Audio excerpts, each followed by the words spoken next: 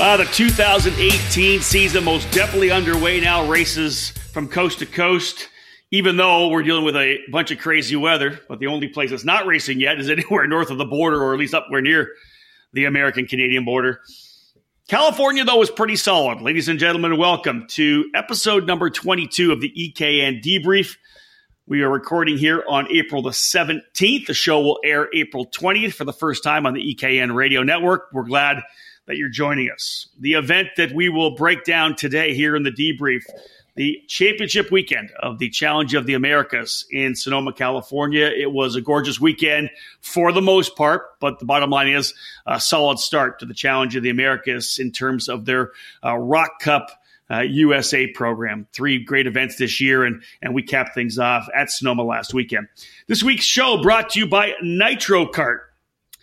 If you've got a racer just starting out in cadet racing or already racing but ready to take it to the next step on the podium, you need a Nitro Kart. 2018 has already seen Nitro Kart drivers score wins in SCUSA, WKA, and USPKS competition, and even more at the club level. Whether you're racing 2-cycle or 4-cycle, Nitro Kart has you covered with the best cadet chassis on the market. Nitro Kart, race one or chase one. So let's jump into the overview at the debrief, episode number 22. My name's Rob Howden. Great to have you here on the EKN Radio Network, or whether you're listening from the podcast you've downloaded from Podbean or iTunes. I am joined, as always, by David Cole. David, a pretty solid weekend in California. Nice warm weather for us. Not so much on the 12-hour flight home in terms of travel day yesterday? Yeah, 12. Yeah, it was not a fun day yesterday. You got lucky. I got lucky. You got lucky. You really did get lucky. Delta almost screwed me over. Thankfully, they did not. Obviously, they had delays with Minneapolis getting shut down Saturday, so a lot of their logistics was still catching up Monday morning, and luckily I was able to get home last night at 1 a.m. Yeah, I think I rolled in at about 1:30 myself. Just absolutely crazy. David, it's April 17th here in Ontario, as it is everywhere else, but 28 degrees outside my place and snowing right now. In years past, we'd be on track. We'd be driving right now. But this cold streak, this snap that's coming through and dropping snow everywhere is ridiculous. Like you said, Minneapolis getting flat shut down. This is unbelievable. This is crazy. I saw on Facebook somebody had their full karting helmet suit on while doing the snow blowing because they were anticipating to go to the racetrack that day. So it's definitely a weird season weather wise in the United States. On the flip side, as you and I break down the championship weekend of the Challenge of the Americas here on this debrief, Sonoma, California was pretty nice. You know, we rolled out of the airport on Thursday, and it was mid-60s. We hit In-N-Out Burger. It was perfect. Nice little drive up to Nevada to the hotel. Friday and Saturday, just nice weather. You know, it was 60 degrees at the start of the day. We got into the low 70s on both Friday and Saturday. Some rain came on Sunday. There's always seems to be a threat of rain when we're there in April. But, David, overall, just a beautiful weekend for us. It was like California dreaming, man. We rolled around, through the San Francisco area. If we had a top, we probably would have put it down because it was great to get that weather. I mean, Cal Speed wasn't exactly a lot of warmth. It was a lot of sunshine, just not a lot of warmth. Phoenix wasn't exactly, your Phoenix weather, but it was still good to be out of the snow. And then like I said, the last 2 weeks for me travel wise has been snow, sun, rain, snow, sun, rain, snow. Yeah, all kind of in that order. And you'd have to believe on an April race you were going to come home to spring in Grand Rapids. I'm sorry to say that, like me and like yourself. No spring yet. You will have to wait. No spring for you. I've been waiting to do the yard work. I guess I can keep putting that off now. That's true. You can do that. let's just talk about this cool weekend in terms of the fact that, we talked about it a lot during the EKN live broadcast too. A rebirth this year in 2018 for the Rock Cup program, as after 10 years of running the Rotax Max program, Andy Saisman bringing in the Rock package, the Rock Cup USA Association for 2018. That changes the overall price structure from those tickets to the Rotax Grand Finals to the tickets to the Rock Cup International Final at South Garda in October. Really, that was what was up for grabs going in this weekend. And there was a lot of people that were very excited and very focused and motivated to get to South Garda. The Rock Cup International Final, I've been there, a tremendous race. And you could see it in everybody's eyes when we were going into Championship Sunday. They wanted that ticket. All 6 of the drivers that did end up winning, I think this will be their first time going to the event. So that's kind of what one of the sparks of going to something new, something unique that you've never been to. And then just the fact of going to an international event such as the Rock Cup International Final is just an honor in itself, not only to win the championship, but to get this ticket. The micro champion getting a ticket to the Rock the Rio event in Las Vegas in November, as did the vice champion and the third place finisher in the other Rock Cup categories. So if you won, you're going to Rock Cup International Final, second and third, and the micro champion going to the Rock the Rio in Las Vegas in November. Let's talk turnout, David, because a brand new program launches with 62 Rock entries at Phoenix, goes 73 Rock entries at Cal Speed, and an increase to 78 Rock entries here at Sonoma. I think we were hoping for more. I think I would like to have seen us top 100, especially going into an area with a new local Rock Cup series at Sonoma. That wasn't the case, but nonetheless, steady growth throughout the whole season, which was definitely a positive. It was a positive. The Rock numbers increasing almost 10%. So it was a good trend in the upwards for that. And I think that's something that we'll see continue next year. One of the big factors into why the numbers weren't as high was partly due to the Briggs program. There was basically no support. And I think you kind of have to factor in how last year we had a lot of good big numbers in those categories, because we had a lot of drivers who ran both the Rotax and the Briggs. This year, not so much. We actually lost, a lot of drivers who did both. A lot of those drivers didn't even come back to the program. So, the numbers were, overall positive. So that's the one thing you have to look at. It was just there was no Briggs support this weekend, like we saw in the first 2 weekends, which is kind of weird, because we're seeing the Operation Grassroots program growing big in the NorCal area. Yeah, and I think, Dave, that's kind of what it plays to. If you look at the numbers, we were at 85 total. The first round at Phoenix, we had 23 drivers in Briggs. Second round was 20. We ended up with 7. So if you look at the 7 compared to the first weekend at 23, there's your 16 difference. That puts 85 to 101. So the simple drop in the Briggs category throughout the 3 rounds really did stymie what could have been an over 100 entry event. Now, I think the other thing, too, is you look at being in Southern California, where, Phoenix had some more crossover. You had a bunch of guys come out and race. Southern California at Cal Speed, there are guys that, are racing on the Bridgestone tire. NorCal has decidedly become an Iveco kind of region. So all those KPX drivers who already have a ton of racing to do up there as it is didn't want to jump over, I think, and probably buy a set of Bridgestones to come and race the event, which is a shame. Would have been nice to have 20 or 30 guys come out and run. But I understand kind of the dynamic. We always talk about people not wanting to buy that extra set of tires if they're not going to use it for the rest of the year. Yeah, but again, when a big program comes into your area, like we've talked about, there's just that mentality of I want to go beat the best, because again, the challenge brings a number of top drivers, and you need to be on your game in order to win there, and we see it week in and week out. Especially even in the Briggs category. So, just that factor of, I want to go race against the best. It just doesn't seem to quite sit in people's mentality today. Looking at the numbers, the category numbers for the different classes, for me, the growth of the Rock Junior class, I think, was great. 15 at the first 2 races. Then we had 20 this past weekend. Same goes for Rock Shifter Masters. 3 at Phoenix, 5 at Cal Speed, 9 at Sonoma. So growth for the shifter kart categories as well within that Rock program and the Challenge of the Americas.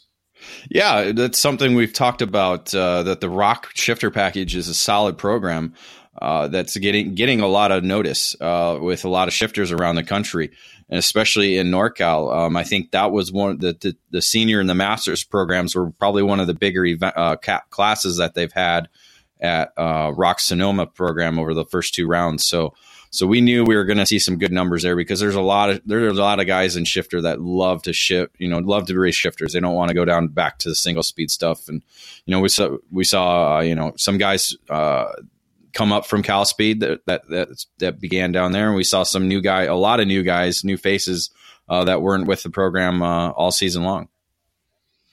I think that speaks volumes in terms of what we're going to see when we roll out the 2019 Challenge of the Americas, very likely in Arizona. They'll start things off again in January. I would expect that we'll be back at Phoenix for the season opener. And again, this is going to essentially be 9 months now for the Rock Cup program to continue to develop and fuel itself in certain areas, to then develop that pool of drivers who will be looking to kind of get the season off with a cool spring training program in Southern California, at least in the Southwest, with California and Arizona.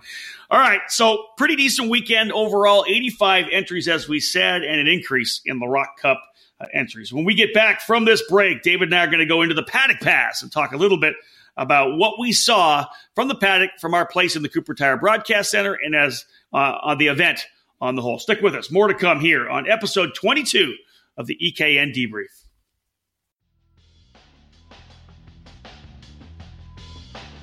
After taking on the highly anticipated Florida Winter Tour, remaining promoted events by Rock Cup USA include the Rock Festivals and Rock the Rio event. In May, join us at the NOLA Rock Festival at NOLA Motorsports Park in Avondale, Louisiana. It's set for May 17th through 20th. The NOLA Festival will see the Rockers take to one of the best facilities in the country and undoubtedly a race favorite. The second Rock Festival will be at Oakland Valley Raceway Park in Cuddybackville, New York, and will take place July 19th through the 22nd. Full podiums at both events will receive Rock the Rio entry, while race winners at the OVRP Festival will also receive coveted Rock International Finals tickets, provided they participated in both festivals. The crown jewel of the 2018 schedule will see the Rockers from around the world descend on the fabulous city of Las Vegas at the Rio All-Suite Casino and Hotel. The first annual Rock the Rio event will award upwards of $35,000 in cash over the 7 Rock classes. For more information on all Rock Cup USA promoted events, please visit www.rockcupusa.com.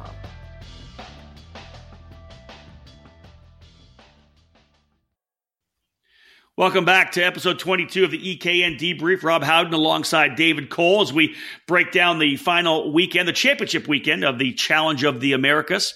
We were up in Sonoma, California, and some great racing for sure. And the track obviously always kind of plays to that awesome racing. Again, into the Paddock Pass now, presented by Cartlift.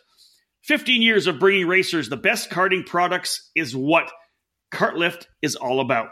Whether it's the industry-leading winch lift, motorized lift stand, our stand-up tire changer, or our chassis skid plates, you can be sure that our products are well thought out and designed to make your race weekend more productive and to save wear and tear on your body and equipment. Cartlift kart stands, built in the USA, built to last. David, into the Paddock Pass here right now. Let's just talk about the racing first and foremost. Sonoma's badass. I love going up there. I know the paddock's not big enough for major races, but man, that track just always plays to incredible side-by-side racing. It really does. That's kind of one of the key components of why we go there, why the Challenge goes there, why a number of other traveling programs go there. It's just, no matter which direction you go in, there's just great racing that's produced because of the racetrack and just the way it's laid out. And it obviously provides a lot of drama, as we saw throughout the weekend. My view on the racing, I thought it was fairly impressive. I think that the senior drivers raced hard. I think the mini Rock drivers raced hard. There was some issues, some contact in the junior classes, but for the most part, fairly impressive racing. What were your thoughts? Yeah, I mean, again, the starts, they kept them slow, so there weren't too many issues. Maybe one or two starts that we saw some major contact or some major issues with drivers having against each other. Other than that, like you said, there was some contact here and there, but penalties were laid down in certain aspects. Overall, it was pretty clean racecraft.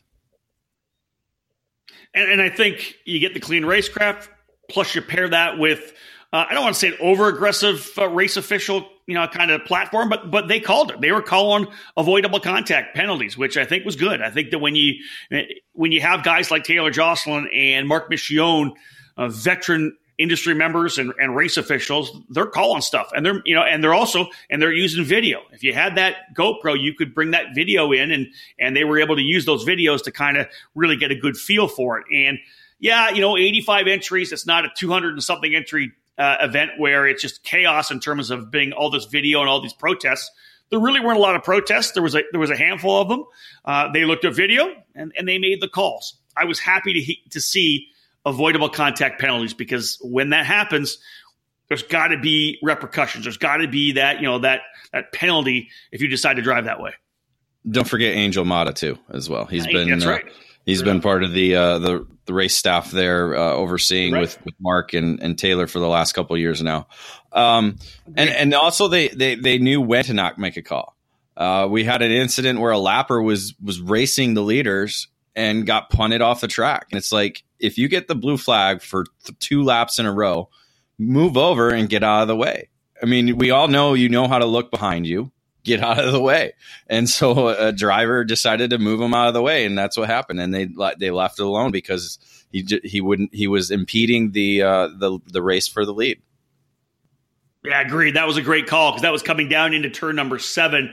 The right-hander, I don't think they call that Monaco, I think. Whatever it is, it's that right-hander coming down in the infield where, you've got to get a good run through there. And you're right, the lap car was right in the middle of the racing line, punted off, and not punted off the racetrack. Punted it hard enough to go just maybe drop a couple of wheels and continue, because, as you said, they were not heeding the blue flag. And you're right, I thought that was a really, really good call.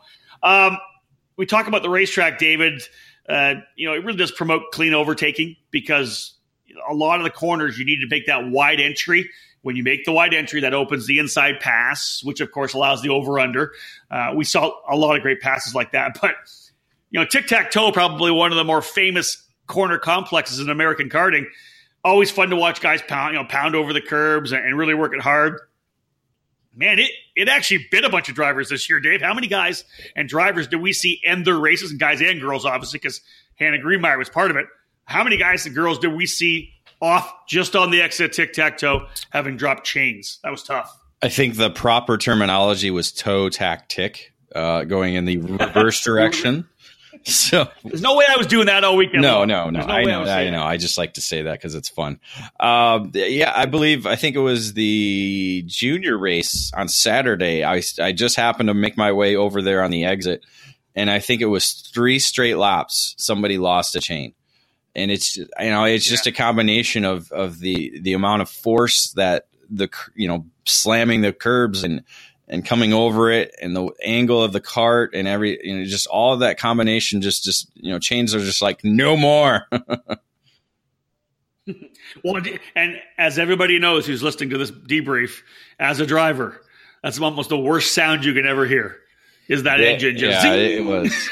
It's a terrible feeling. There's no doubt about it. But it's just,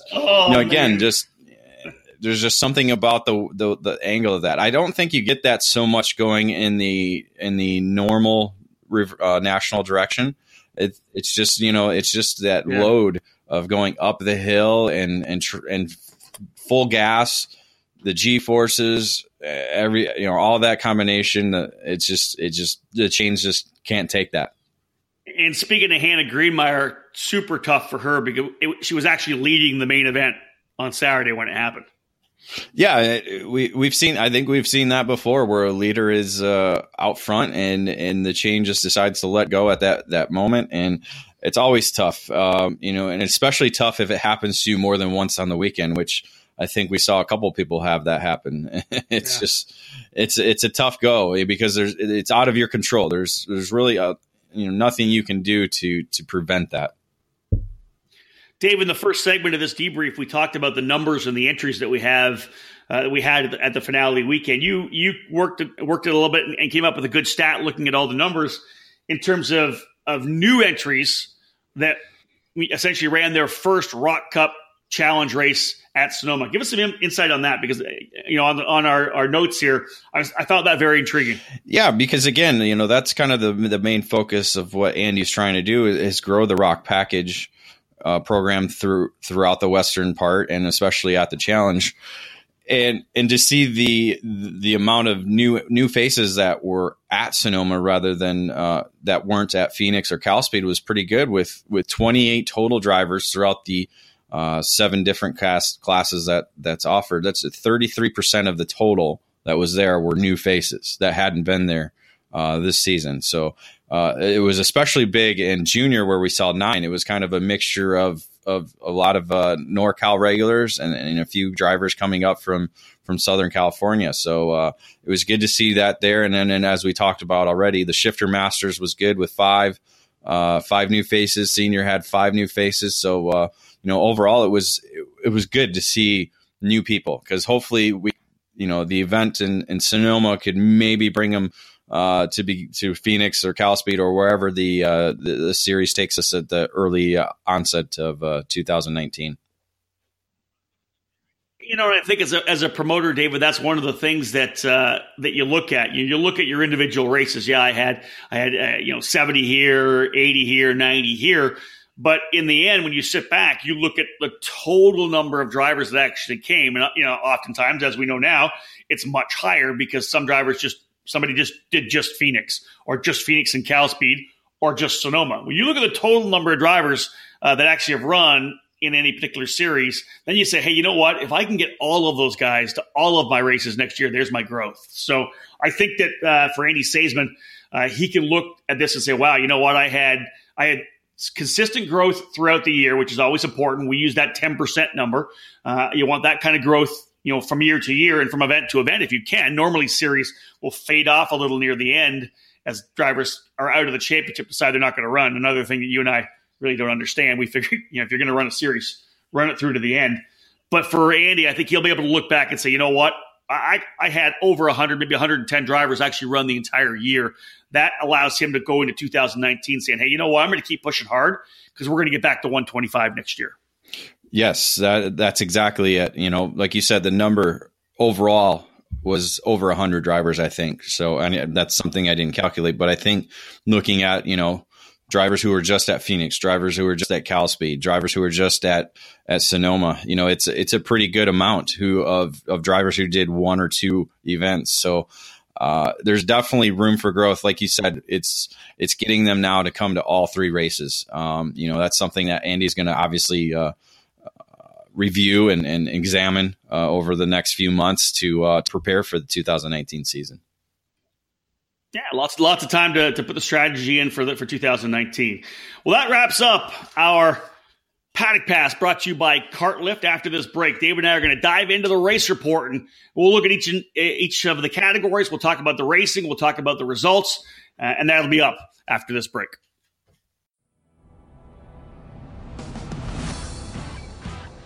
If your dream is IndyCar, set your sights on the Mazda Road to Indy presented by Cooper Tires. The first step of the ladder system is the Cooper Tires USF 2000 Championship powered by Mazda, which prepares young drivers for the calculated jump to the Pro Mazda Championship presented by Cooper Tires, where increased power, grip, and aero downforce fast-track your training. The final rung is the Indy Lights presented by Cooper Tires program. The last 4 Indy Lights champions will be racing in the Verizon IndyCar Series this year, so it's a proven formula. At all 3 levels, you will race at premier venues on the same weekends as IndyCar. Showcase your skills under the watchful eyes of IndyCar scouts and owners. Former karters fill the roster of Mazda Road to Indy graduates like Spencer Pigot, Gabby Chavez, Zach Veach, Ed Jones, and 2017 Indy Lights champion Kyle Kaiser. Recent karting graduates like Oliver Askew are in the middle of their journeys as well. Follow in their footsteps. Fulfill your dream. If you want to race IndyCar, there is only one choice. The Mazda Road to Indy, presented by Cooper Tires.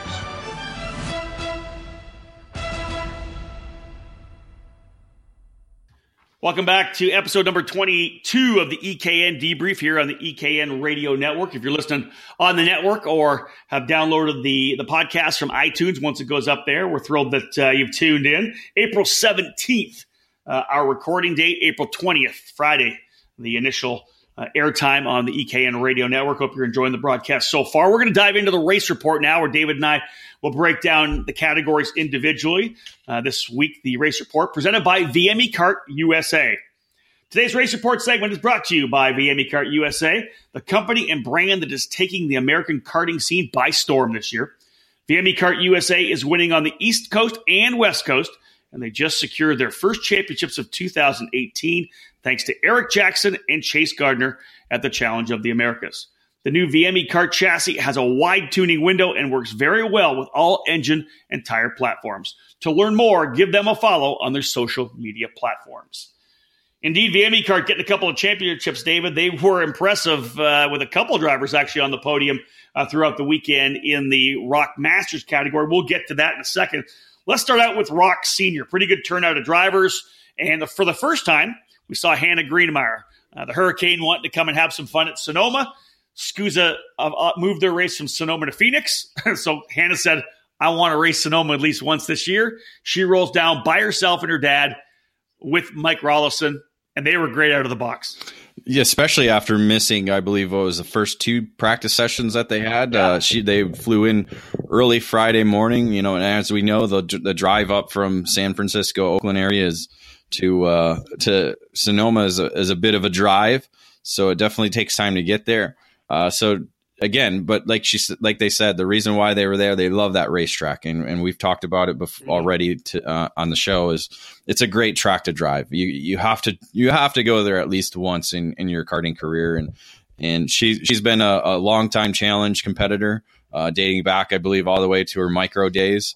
So her and her family are big supporters of Andy's program, and it was great to see them come back and like you said, just right out of the box, be quick. Yeah, she was super fast. We've already talked about the fact that she had a broken chain, essentially leading and dominating the Saturday final. I think she would have very likely just walked away to the race win, but broken chain puts her on the sidelines. All of a sudden, that gives us this battle. We were watching that battle, awesome battle for second, third, and fourth, David, between Jake Drew, Michael Avancino, and Bijoy Garg. They were going back and forth to see who was going to get the final positions on the podium. Well, all of a sudden, Hannah's on the sidelines, and hey, guys, this is a battle for the race win. It was super fun to watch, and it was really cool to see Bijoy Garg do so well in his very first senior race. Yeah, Bijoy, a local driver, along with Michael Avancino, taking on Drew, who we saw dominate at Cal Speed. So that kind of mixture, along with, I believe, Nate Dean was in the mix as well for a little bit there. Those guys just kind of going back and forth. Again, great racecraft, a lot of clean racing, a lot of respect for one another. Ended up being Garg who claimed the victory. It was just good racing. People... we're actually going to air it on Thursday, so it would have been the day before this thing airs. But we have the EKN live broadcast, my play-by-play on the network. We'll have it other times as well in the next week or two. You got to listen to that race because, both races in senior were just crazy. But David, the racecraft with those three drivers, that is what you want to see. It was respect for each other. They were back and forth. A driver would make a deep move to the inside. They would go inside out to try to go going side by side out of the corner. Really, if you stand back and look at the race between Garg, Drew, and Avancino, that's pretty much all you could ever want because there was hardly any contact and they just raced hard. Yeah, it was the same on the dry and the wet, because on Sunday when the rains came, it was the same guys who were there battling again for the victory in the final. Set the stage for that rain race, David, because it really wasn't a rain race. It started, it appeared, and we were calling it, that maybe the rain wasn't even going to come in until about 4 o'clock. And the seniors went off. Was it not even 2:00 when they were on the racetrack? So maybe it was 2:00, right about 2:00, but it wasn't until 4. Well, all of a sudden the rain starts coming. They're on the racetrack. It's dry. Hannah Greenmeyer out to the lead again. Now, not a massive lead. They were right there with her. But then she started to pull away a bit, and then the sprinkles came. And they're on slick Bridgestones, and it started to rain. That was fun to watch as they were all trying to figure out exactly just how much grip was still there because it was changing with every corner. Not even every lap, every corner. Well, that was the one thing that Andy Seisman said in the drivers' meeting and made sure everybody understood is the race is going to go on no matter what. There's not going to be no red flag for everybody to come in and change tires. It's you start the race with what you have. And if the rain comes, you need to be able to drive and manage the weather conditions. And so that it was great to see it happen in senior. I would have hated to have seen it in mini or all that, where all the parents get involved and get crazy about it. But it was great to see in senior because we got to see these drivers step up and be able to show different, the way they could the way they could handle the conditions. Because like you said, it went from dry to wet, and then with maybe 5 laps to go, there was enough wind and the rain had stopped for it to dry out again. So everybody kind of went back to what I think maybe 80-90% of the dry lap time. Well, and Andy had said it, and I'll coin his term, I believe, and don't quote me perfectly, but his line was adjust your speed accordingly. You can't go through turn number 1 flat out in the dry. Well, you can't go through turn 1 at X amount of speed when it's wet either. So you adjust your speed to turn 1 in the dry, adjust your speed to turn 1 in the wet. And I think you're right. I think when the storm came, it was a perfect storm because it came during a category that we would have expected them to show the racecraft. And I think you're exactly right. It was dry to the start, then the wet came. Drivers were heading to the outside of the lane, trying to get their bodies leaned over to get some weight up on the outside front tire. Hannah Greenmeyer made just one mistake and dropped the wheel in turn 3. She went off and had to get back. She dropped to 4th. At one point, I think we were 24 seconds off the regular race pace, the fast laps they had turned at the start of the race. 24 seconds. It was that the rain was coming down that much. But when we got back, David, when it started, those last 5 laps, every lap was 2 or 3 seconds faster than the one before. At one point, I think we dropped 5 seconds in one lap as the track was drying up. If we're finding a dry line again, in the end, it came down to this incredible battle with Michael Avancino and Jake Drew, and Jake had a monster final lap, and Avancino looked like he was going to be good coming out of turn number 7, which leads over to 8 down to the bottom of the helipad and through tic-tac-toe. Or tack-toe-tick, as you say. But Jake Drew got a monster run through tic-tac-toe, and the run up to turn 12, you knew it was going to be exciting. Final lap. It was exciting. And like you said, kind of looking at the lap times, the beginning lap times were about they just were getting into the 50s, and then all of a sudden the rain hit. And then, like you said, almost 20 seconds off the normal lap times. And as Drew was running down Avancino, he got back down to a 52. And then, again, the certain parts of the racetrack weren't quite as dry as the others. So it was fun to see. And then, like you said, the drive to the last on the last lap to the last corner, you knew Drew was going to go for it no matter what, because that's what all these drivers were doing on Sunday. Yeah, Drew was to the inside fairly early as they came into the braking zone of turn number 12. He got to the inside, and it's interesting. I wonder if Michael Avancino in his mind's like, maybe I should have checked up and did the over-under because Drew was coming in so hot that he may have pushed off wide, but Avancino tried to roll the outside. There was a little bit of contact, some side-by-side contact. Avancino up in the air, off to the racetrack. I think he did a full 360 and came back on and finished. And on the podium, Bajoy was able to get through. It was just one of those final laps. Everybody on the fence screaming and yelling, high fiving. It was just a great finish to an awesome race. Yeah, he did pull a 360, get it going off the. I might have been 2 actually, because I think he might have done one after he got hit, and then after he went into the the wall, did another 360, and then continued on. And luckily, they had enough gap where Avancina was able to crawl across the line second, and Garg was third, as he was able to hold off a charging Greenemeyer who got back on the racetrack and was able to finish, but still a fourth for her, and not exactly where she wanted to finish. But again, just that one mistake cost her, and obviously we'll probably haunt her until next year. I agree. Let's look at the champion. Jim McKinney wasn't really on pace in terms of being able to get on the podium. He'd had 4 straight podiums coming in to the finale at Sonoma after that sweep of the weekend, and the opener at Phoenix had 2 podiums at Cal Speed. But really did have a decent run. He didn't have a lot of speed on Friday, struggled a bit on Saturday, but came alive on Saturday for the main event and got a good finish. And then at that point, it already really secured the championship. But, in the end, a good overall 3-event performance for Jim McKinney as he'll represent COTA at the Rock Cup International Final as the champion for 2018. Yeah, stuck throttle actually as the rain hit. So I think he might have been, obviously he was probably one of the more experienced drivers in the field. So he might have been a factor come the end, but the throttle stuck at the chassis where it connects there at the chassis. I think the connector spun somehow and jammed the throttle wide open and just went straight off into the wall. Luckily unhurt, but yeah. Not exactly the way he wanted to end his championship run, but a champion he is. So that's what he was gunning for. So a big field in our Rock Junior class, but really the discussion all about the 2 Torgerson brothers and Ugo Ugachukwu, as the 3 of them really battle it out essentially every session throughout the entire weekend.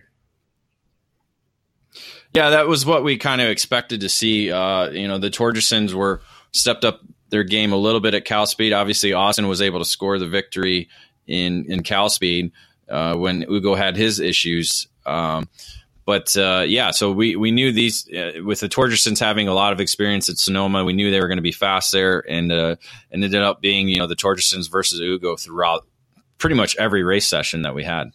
Yeah, and let's talk about Saturday at first, because obviously they were all running together. At one point, Austin and Ashton got in front of Ugo, and he was kind of back there in the 3rd spot. It was interesting. You'd have to be, if you put yourself in Ugo's head, it's like a NASCAR race where he's battling against a couple of teammates. He's in the middle of this group at the front, and there's these 2 teammates together, even though they're brothers each trying to race for their own win. He's essentially battling against 2 teammates. It was tough. Yeah, anytime you go against teammates, you're kind of out on your own. But Ugo was very calculated in how he approached the race. We knew he was fast every session. He was fast at the end of the race. That's when he threw down his fast laps, and I think you could kind of tell, like, it almost didn't look like he had it. But then he would, especially the one day, he just charged right back forward and got caught right back up and was able to lay down some fast laps and score the victory. Talk a little bit about the win and then the penalties that we saw afterwards. Well, yeah, and the thing about it is Austin was able to get away and score the victory on Saturday, but a penalty for early contact with Ugo was a 2-position penalty on Austin, thus giving Ugo the win. I didn't see the contact. You didn't see the contact, so it's hard to judge exactly what happened. And I'm really not going to go any further than that because I didn't see it. I didn't either. The officials made their ruling. It is what it is, and I don't think it had any effect on the championship because I think obviously with the way Ugo performed on Sunday, it was going to be his no matter what. But I didn't see it, so I don't know what else to say. Yeah, we really can't make any comment in terms of actually what happened. We were watching races. You look back in the pack and try to call some more racing in the back. You look back up front and you've missed a call. Now, kudos to the race directors and the officials. They saw the call. They wanted to make a play on it, and that's that discussion you have. If it doesn't really affect what's going on the racetrack, is it do you still want to call it? I think yes. I think if you're trying to stop poor racecraft and bad contact, you call it, regardless of anybody moves. If you lose a spot and the guy gets it back, you still got to call the contact. So that did change things on Saturday. Ugachukwu and finished second, ended up getting the race win. On Sunday, David, it was pretty wild because there was some lap cars after an incident and put some guys further back. Austin's leading. Ugo runs them down. Last lap pass. Those are the kind of wild finishes that you see, but just some tremendous racing.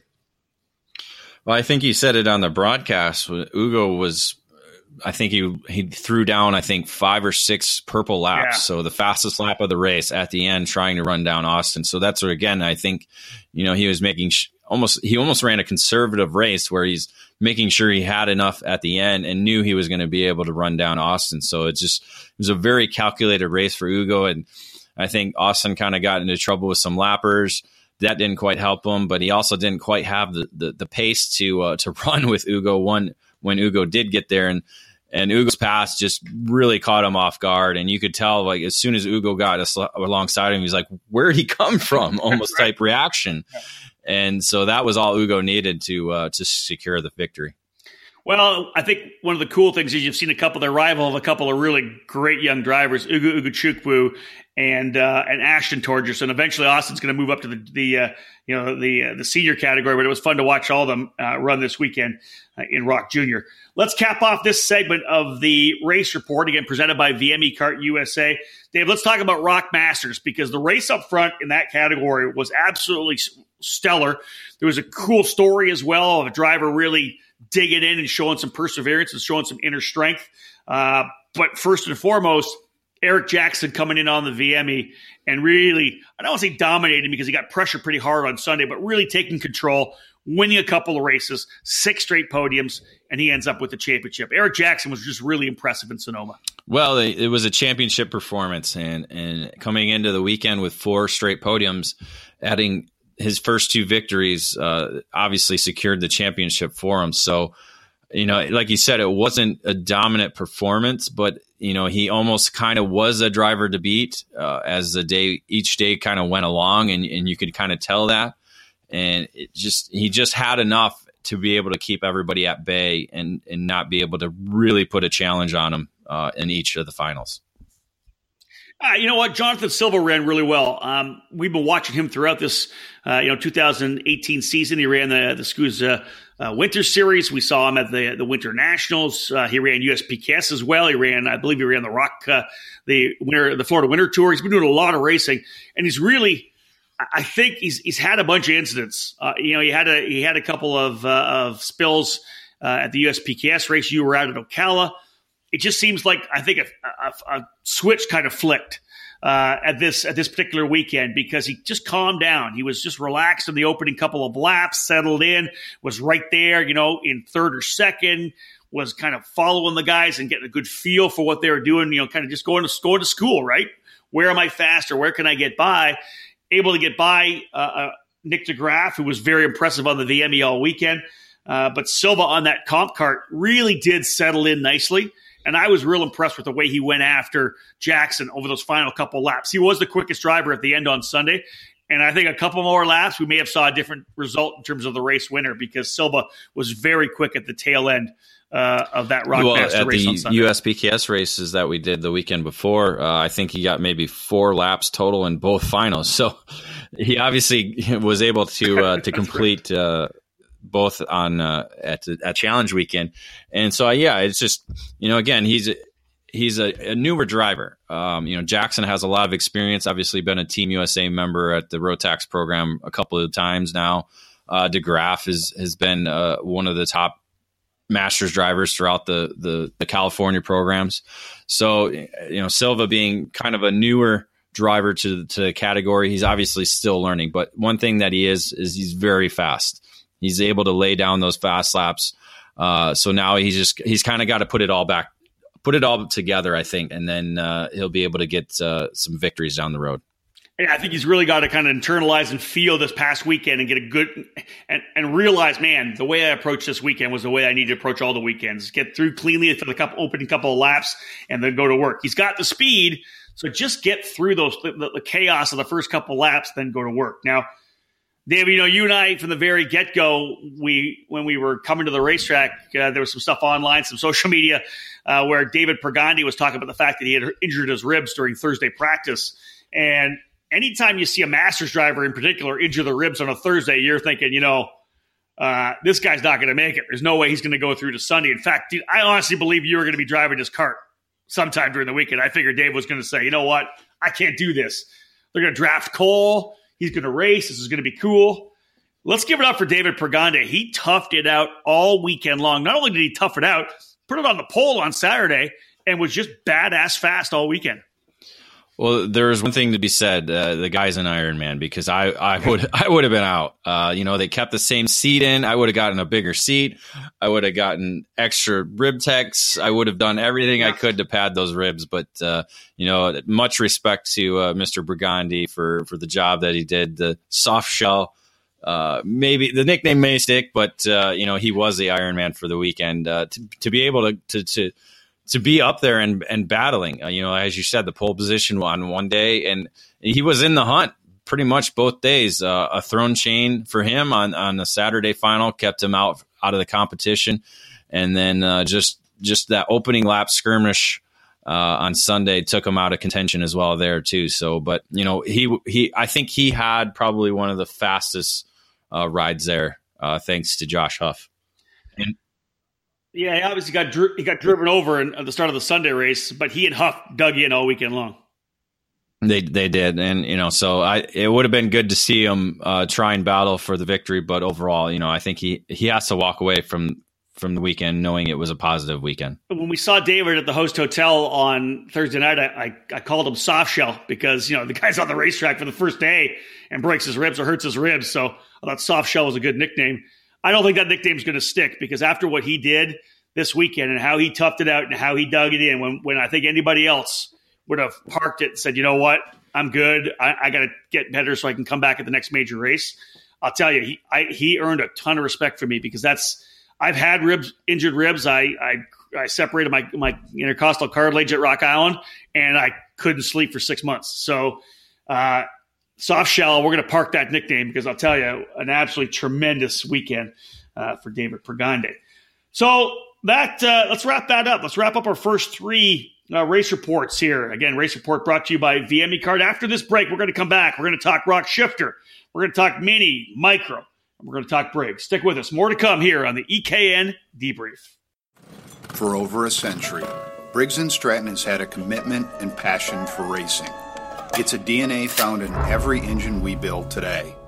So whether you kart race, Baja, race quarter midgets, or believe that dirt and snow are just God's way of adding to the challenge, the dedicated spirit of every Briggs & Stratton employee stands at the fence waiting for the green flag to drop.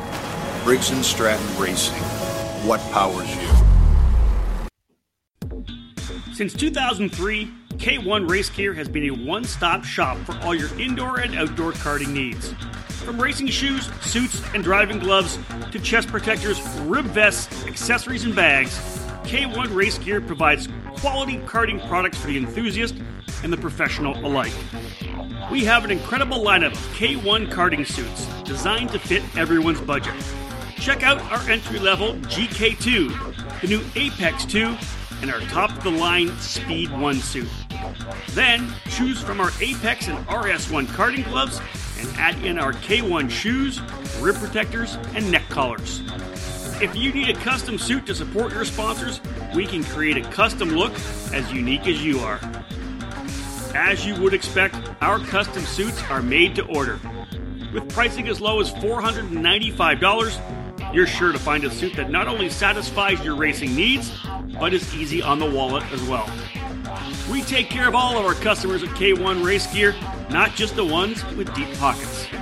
Visit K1RaceGear.com today and get everything you need for your next racing season. Welcome back to episode number 22 of the EKN Debrief here on the EKN Radio Network. Again, we are breaking down the final weekend of the Challenge of the Americas. We were in beautiful Sonoma, California. And as we do this debrief, it's Rob Howden and David Cole bringing you our thoughts on the event. David, this is the race report brought to you by VME Kart USA. Let's jump into Rock Shifter. There really has been a fantastic program, class to cover all year long throughout the entire challenge. Just some really talented drivers. Very talented. A lot of drivers that we've seen each season. be among the best, and guys coming back to their roots, especially with Alex Keys coming back to karting after a couple years off, being a former challenge racer during his junior and senior years in the sport. So yeah, it's. I mean, everybody loves shifters, and it's this category was especially cool to watch.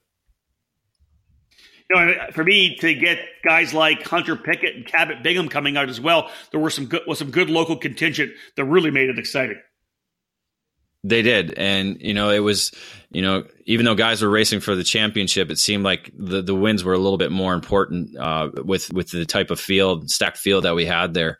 Probably anywhere between 7 different guys that could have ran for the podium, but it ended up being a split between Hunter Pickett and Alex Keys.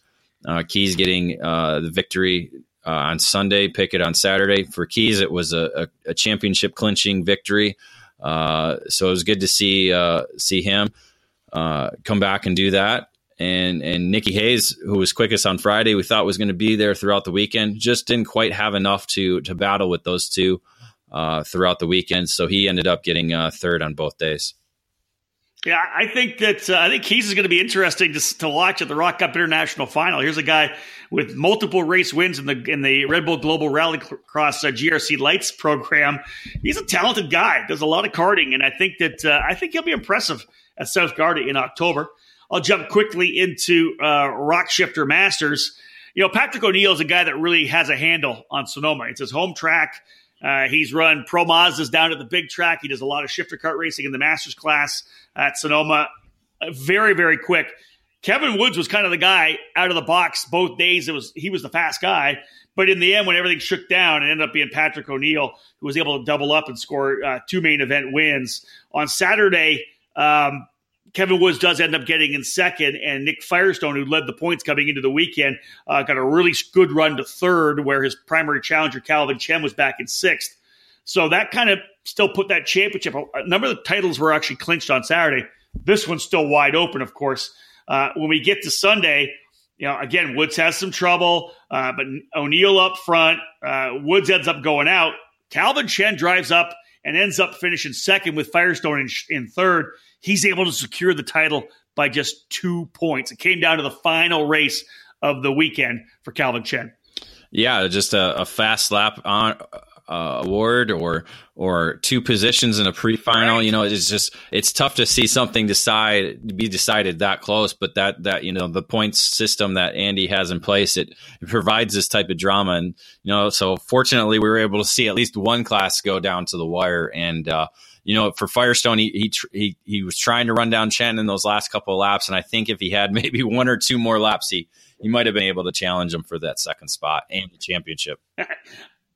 Yeah, I agree. It was a cool couple of laps at the end there.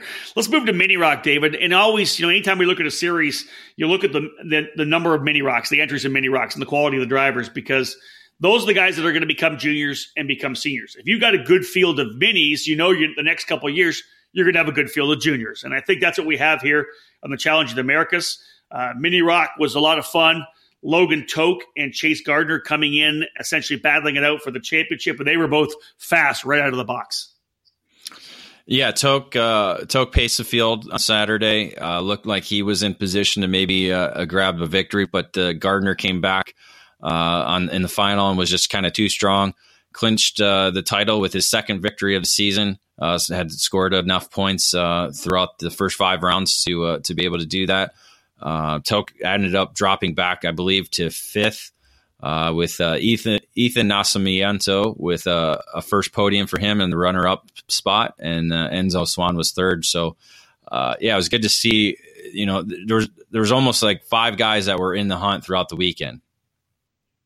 Yeah, that was just an awesome race to watch. And, Nascimento was right in the battle there, as you said. Enzo Swan was right in there. They were just going back and forth. That was just a lot of fun to watch. But as you said, Chase Gardner stepping up big time to win that championship. Essentially had secured it with that finish on Saturday. On Sunday, again, Logan Toke and Gardner pulled away. Obviously, a little bit of rain there made it exciting as well for those drivers because the rain did come hard. But in the end, it was the Canadian driver Max Pankowitz who handled the rain. Everyone else slipping and sliding all over the place. Pankowitz was just banging out those laps, and I think they were 110.4s or something like that, but every lap was the same. He wasn't the fastest guy at the end. They were coming to catch him, but every lap he just hit his marks, and never once did he make a mistake. No mistake. He actually had, I think, his brother spin out in front of him while trying to lap him one time, and just continued on. Right. Didn't make a move, and just was able to keep fending off everybody because everybody else just made mistakes on their own. So it was great to see him in his series debut to come out and show the way in the rain.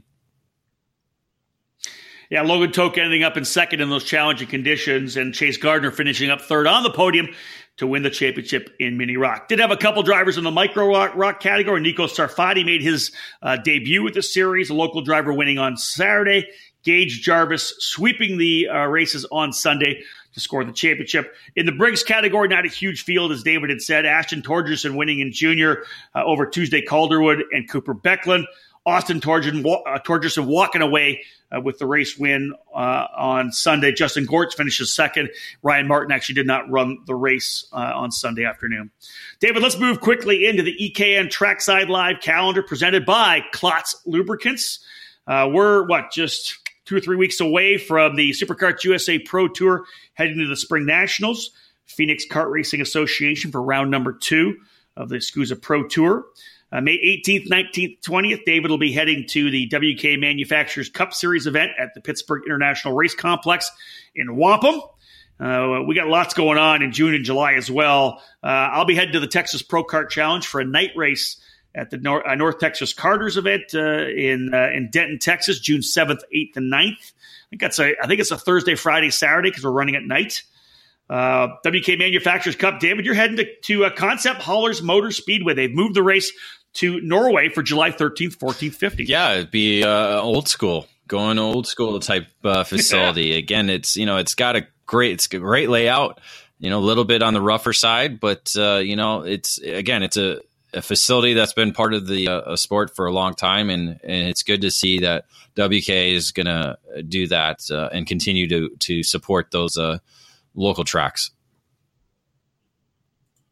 All right, David, about a minute left in this broadcast. Let's wrap things up from the Challenge of the Americas or Championship weekend in Sonoma. Overall, your thoughts on our trip up to Sonoma? Anytime, like we said, we love going to Sonoma. The racetrack provides some great racing. No matter what the category, shifter, the senior, junior, minis, even Briggs sometimes when we get a big enough field. But it was great to see the champions crowned on the weekend. We got to see seven drivers earning the titles. 6 of them now going to get tickets to go to the international final at South Garda to be part of Team USA and the COTA team. So that's something that Andy's, I think, pretty pumped up. Going last year, didn't really have any of his quote unquote drivers there, obviously still part of Team USA, but now they're COTA drivers that are going to be there. So I think that'll be cool to see. Overall, good numbers in the series, as we had detailed at the top of this podcast, where the numbers were in the rock categories at least kept going up every weekend. I think that speaks well for potential more growth for 2019. They've essentially got Garrett Potter and the whole Rock Cup USA crew have 9 months to continue to build the driver pool, continue to expand their program, and lay roots for the Rock Cup Series as it's just slowly growing throughout the United States. And I think that when we look forward to 2019 and the Challenge of the Americas when it kicks off in Phoenix, David, it's going to be another jump up in terms of participation. Like we talked about already, the numbers are kind of showing that already, and the work that they're going to do over the next 9 months to continue to promote the series.